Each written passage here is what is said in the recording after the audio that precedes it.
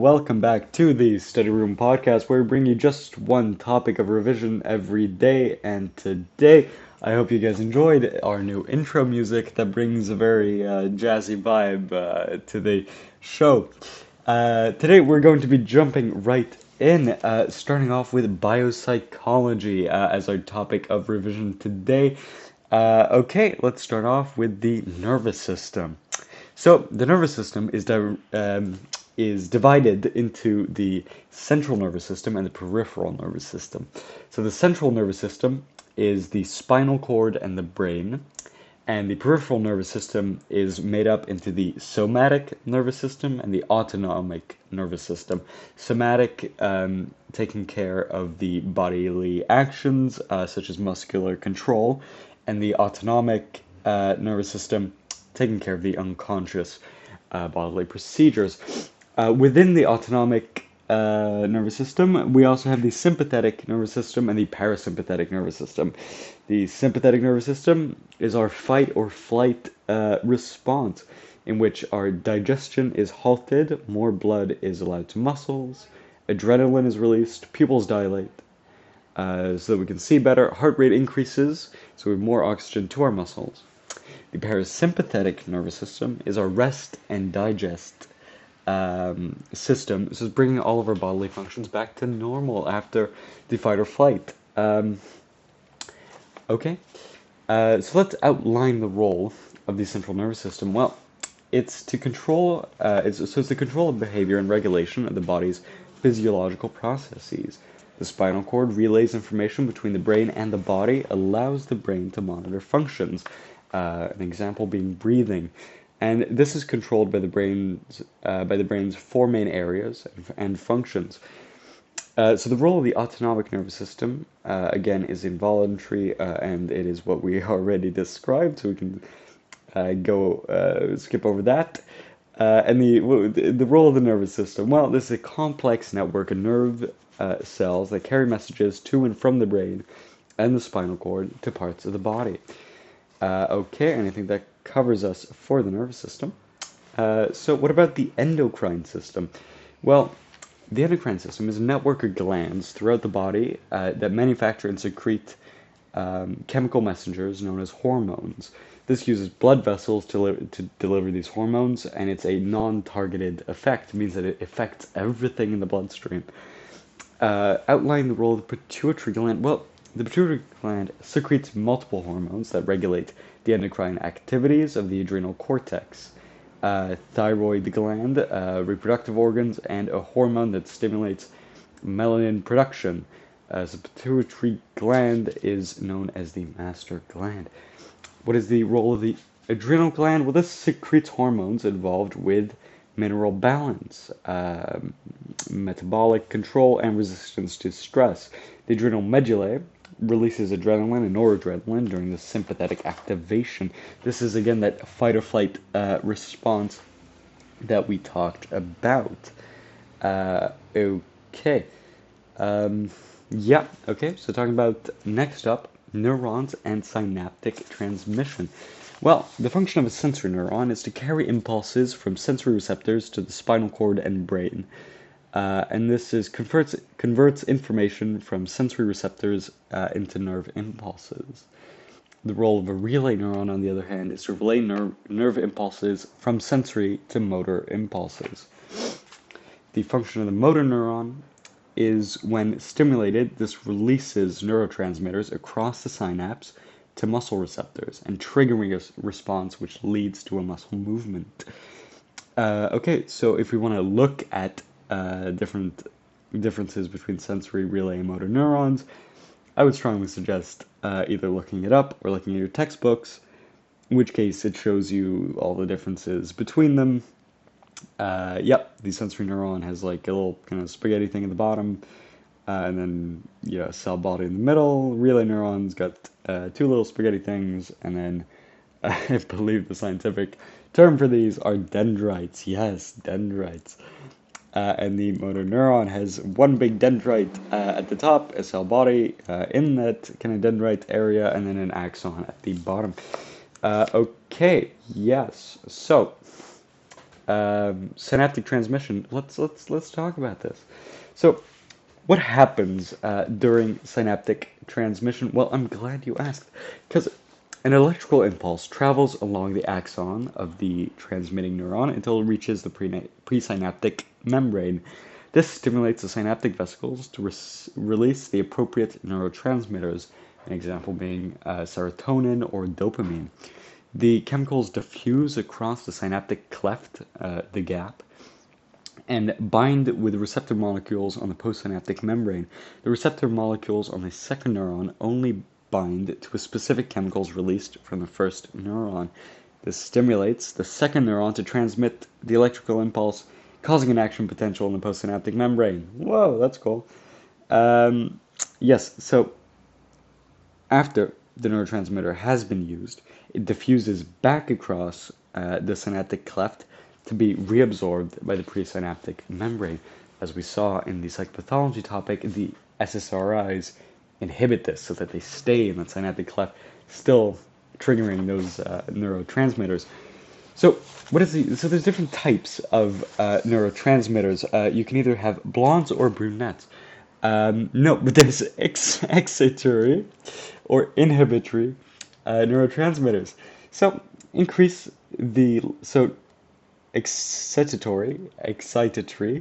neurotransmitters increase the likelihood of an excitatory signal is sent to the postsynaptic cell, which is then more likely to fire. So an example of this being noradrenaline. So it increases the likelihood of an excitatory signal to be sent to the postsynaptic cell. What is an inhibitory neurotransmitter? Well, this decreases the likelihood of neuron firing. An example being GABA or serotonin, as we both covered in psychopathology. So let's talk a bit more in depth about this whole fight or flight response shtick. So, explain what is meant by the fight or flight response. Well, bodily changes in reaction to an acute stress, which increases the body's alertness and response to the stress. So let's talk about exactly what happens during the fight or flight response. A situation is perceived as stressful. The hypothalamus activates the sympathomedullary pathway. So the sympathomedullary pathway.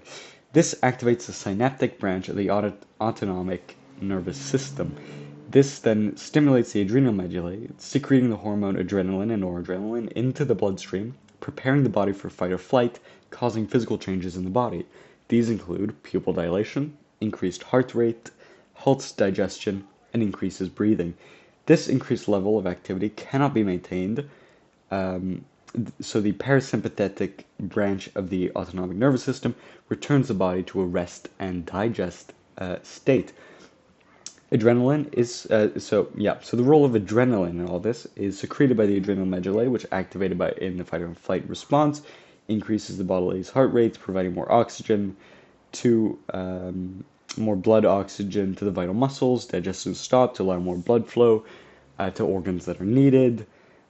Pupils dilate to increase the amount of light that is absorbed, improving vision. Breathing increases to provide more oxygen to the bloodstream.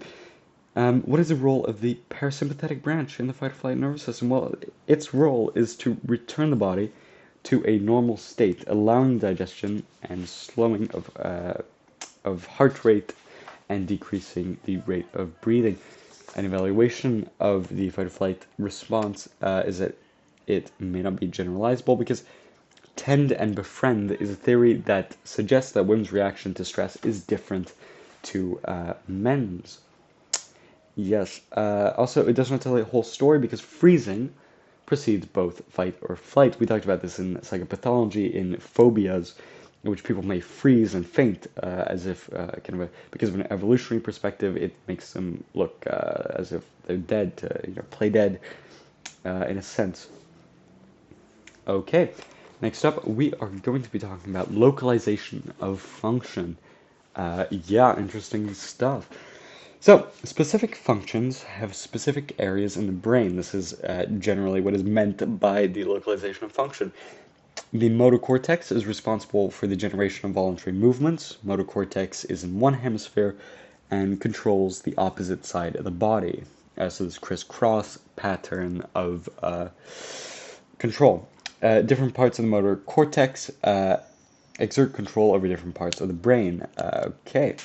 The somatosensory cortex detects sensory events arising from different regions of the brain, processes sensory information such as touch, pain, pleasure, which it then localizes to a specific bodily areas. So again, somatosensory, it senses where it is. Outline the role of the visual center. Well, visual processing begins in the retina and receives visual information in both sides of the brain. Again, this crisscross pattern, as we're going to talk more about in the split brain research and lateralization. Outline the role of the auditory center. Well, the auditory center is when sound waves from the ear are converted into nerve impulses. This is basic decoding happens in the brain stem. Broca's area is an area critical for speech production. Patients could understand language but could not speak. In his split brain research by Broca, Wernicke's area is an area for speech understanding, but patients could not actually speak in this. So, we talked a lot about localization of function, and yeah. Okay, so let's just evaluate this quickly. So communication between brain areas may be more important than localization. Individual differences in language areas. Gender is a role in this. Bavelier et al. Found this. Language production not confined to Broca's area alone. Dronkers et al. Found this out. Okay, so talking about lateralization and stuff. Let's talk about lateralization and stuff. Yeah, more specifically, lateralization and split brain research. So, hemispheric lateralization is the idea that each hemisphere has functional, specific stuff. It has a responsible for specific functional processes. So, research into hemispheric lateralization conducted on patients with severed corpus callosums is referred to as split brain research because they had the part of the brain that connects both hemispheres cut. This is due to treatment for epilepsy to restrict the amount of electrical impulses or the extent to which the epilepsy actually affected the patients. So the findings of split brain research, as Sperry and Gazinga is the main research into this, found that patients with split hemispheres could identify verbally the images presented to the right visual field, but not the images presented to the left visual field. Patients could draw the images of both visual fields with both hands. So again, what they did in this research, they had split brain patients look at a central point while two images flashed on the screen, one occupying the left visual field, one occupying the right. And as we know, because of the split and this crisscross signal, that the right stuff perceived in the right hemisphere goes to the left hemisphere, and stuff in the left visual field goes to the right hemisphere. Yeah. So, again, kind of going more in depth, what we notice is that because Broca's area and the language kind of function is in the left hemisphere of the brain, people could not actually describe what they saw in the right side of the brain. So, correlating to the left visual field, because that would go to the right, and they can only describe stuff using the left side of their brain. Okay, evaluations into this is that lateralization changes with age. Flarsky et al. Found that language was increasingly, I'm trying to read my handwriting, and this is a real pain. Thank God this is a podcast and you guys cannot read it. Found that increasingly leftward lateralization with age in adolescence. Yes, so the left side of the brain gets more developed with age until 25, when it decreases with each decade. Interesting. So an evaluation of lateralization in split brain research is that Sperry and Gazinga's research may be unreliable. Participants did suffer epilepsy, so we can't really see the cause and effect relationship between what is due to the epilepsy that they had suffered and because of the fact that the two hemispheres could not talk to each other. Another interesting point, and it's quite pertinent, is that they had different amounts of corpus callosum cut because of the different amounts of or the different severities of epilepsy that each patient had. So again, not all the patients had the same amount of communication between the areas of their brain. Okay. Yeah. Okay. Next up, we're going to be talking about plasticity and functional recovery in the brain. What is brain plasticity and functional recovery? Well, it's the brain's ability to change and adapt as a result of experience. So plasticity can occur as a result of life experience. As people gain experience, nerve pathways frequently used develop stronger connections. McGuire et al. Is an interesting study into this, which found that cab drivers' hippocampi, or hippocampuses, were actually more developed or larger than those who weren't cab drivers, because in London we have this thing called the knowledge, which is a test that all cab drivers must take when they want to pass a license to drive a taxi, in which they need to know all the streets in London and which ways to take and the most efficient ways to go around.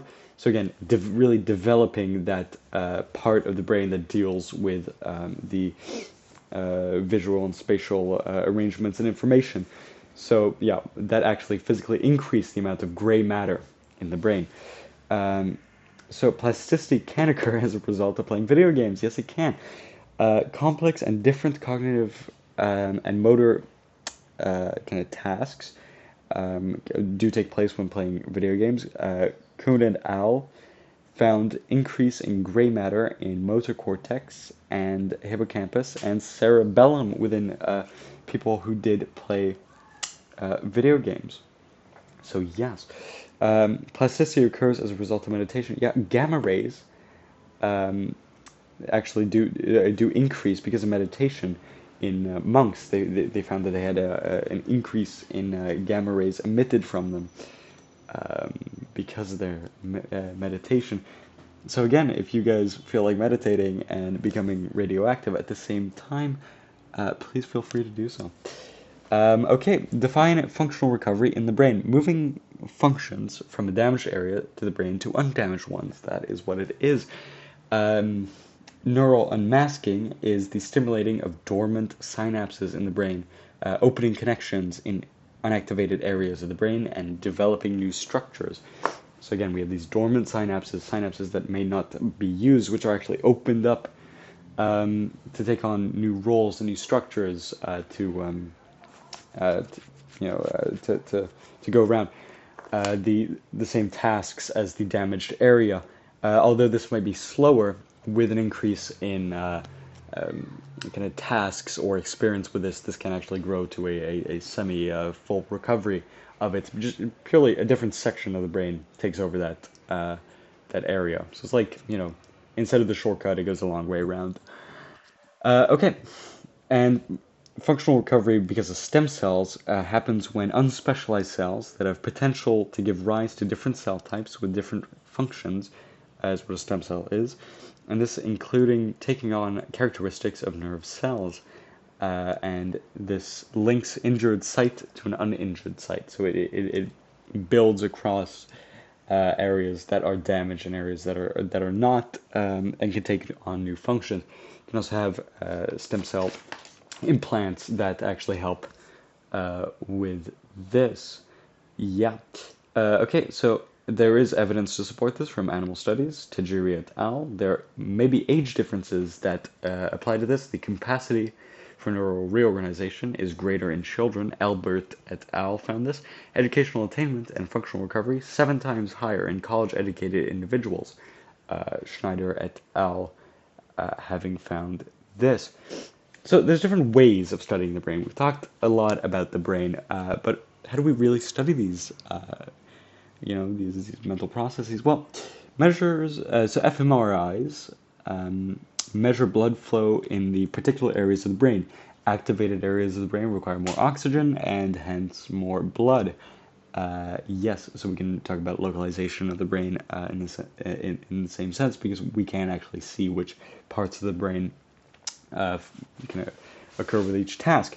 EEGs, or the long name of the term, which I have not written down somewhere, are electrodes placed on the scalp, which measure small electrical changes resulting from brain cell activity. So signals from electrodes are graphed over time, and you have to identify the kind of like the spikes of different kind of activity. ERPs are small voltage changes in the brain triggered by specific events or stimuli. So again, these are electrodes placed on the scalp, and then you have the participants or the patients go through an exercise in which you say, oh, okay, they're using, I don't know, like a motor task.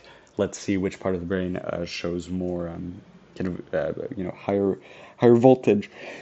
Yeah, so there are some evaluation points for this, but we will continue on and evaluate after that. Post-mortem examinations are a retroactive study to determine a change in brain that behavior was thought to originate from. That's damage in the brain that behavior originated from. So again, if you have a man going to a psychologist, or a woman going to a psychologist, and or any other gender going to a psychologist, and I'm going to go through the entire list if you don't stop me.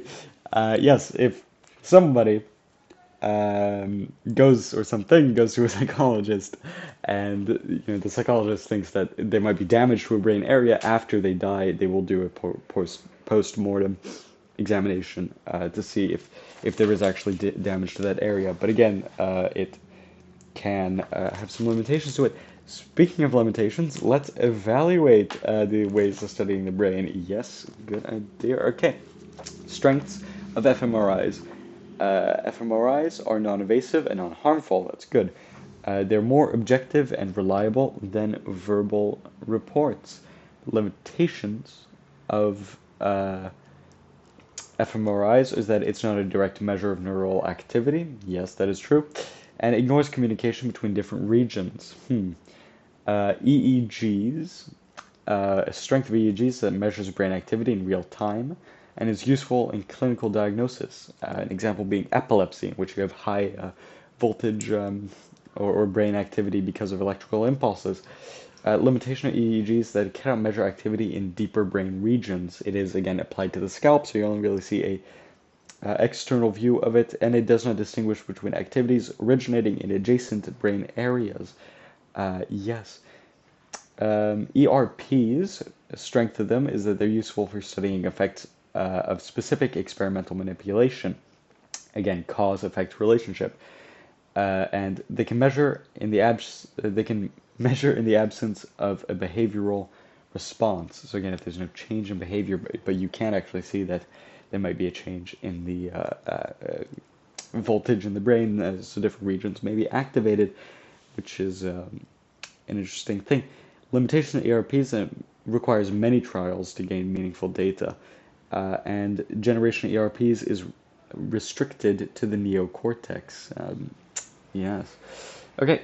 Strengths of postmortem examinations, that they allow for more detailed examination than scanning, and that they've played a central part in understanding origins of schizophrenia.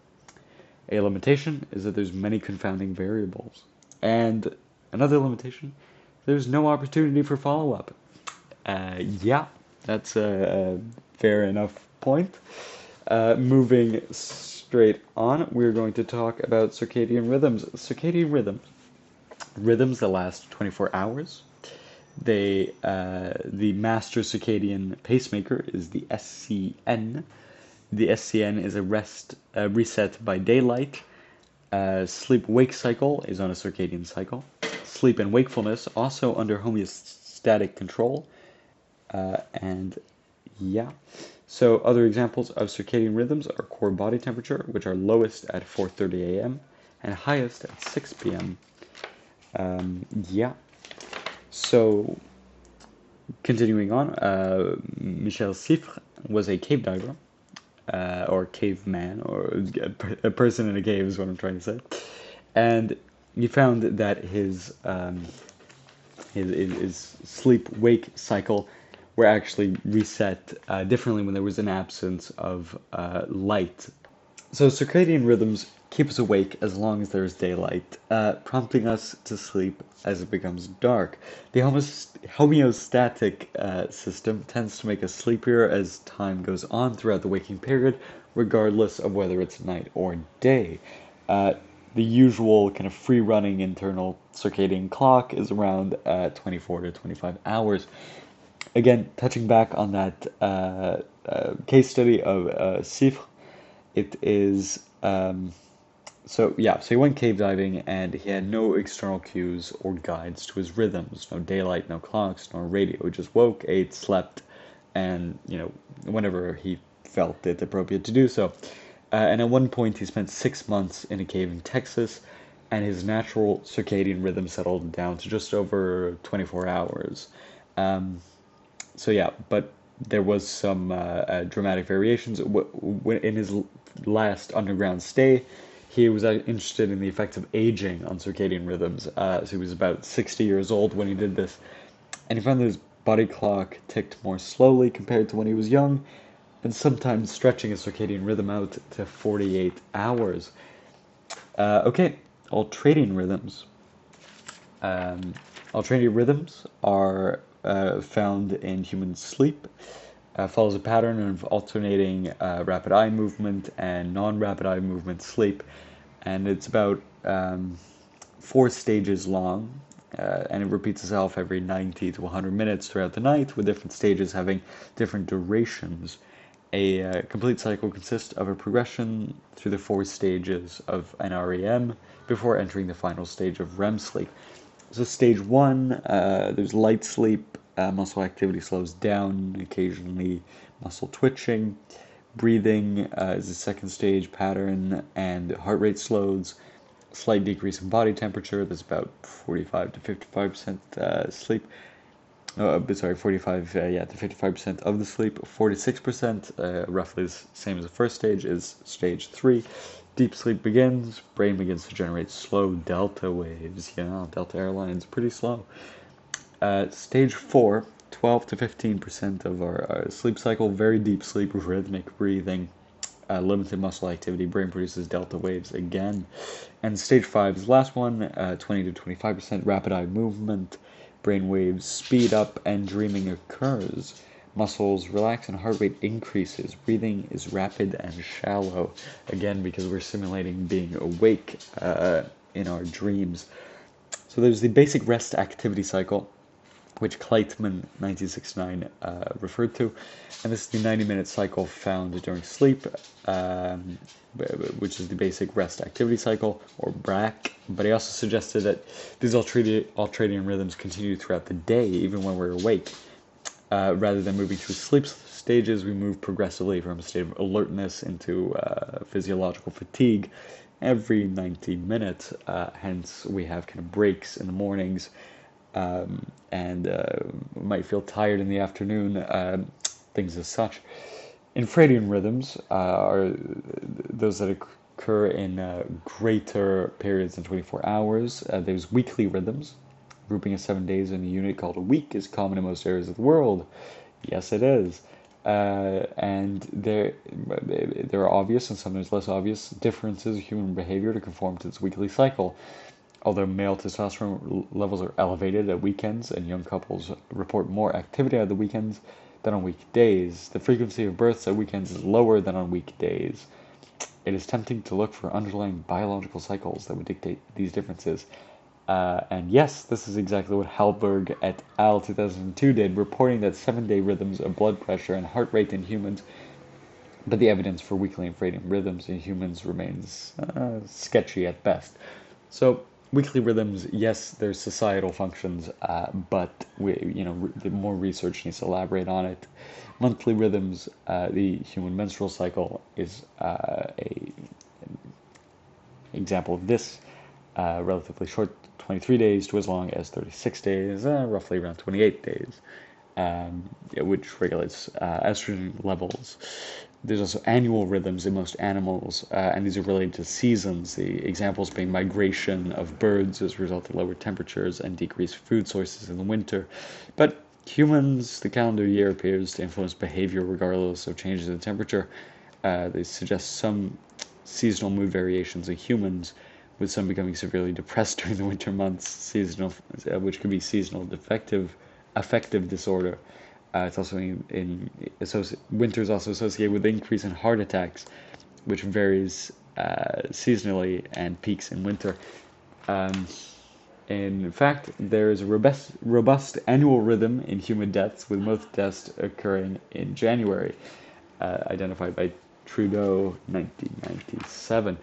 Um, so again, this might also be due to more of societal factors than anything else. So let's evaluate circadian, ultradian, and infradian rhythms. Importance of light was tested in the Antarctic and by Hughes. Individual differences. Cycle length varies between 13 and 65 hours by Schuyler et al. Research methodology. Early studies did not isolate participants from artificial light. Chronotherapeutics. Development of circadian cycle-friendly medications. Temperature mode is more important than light in setting circadian rhythms. Burr et al. Found this. Evaluations of ultradian and infradian rhythms.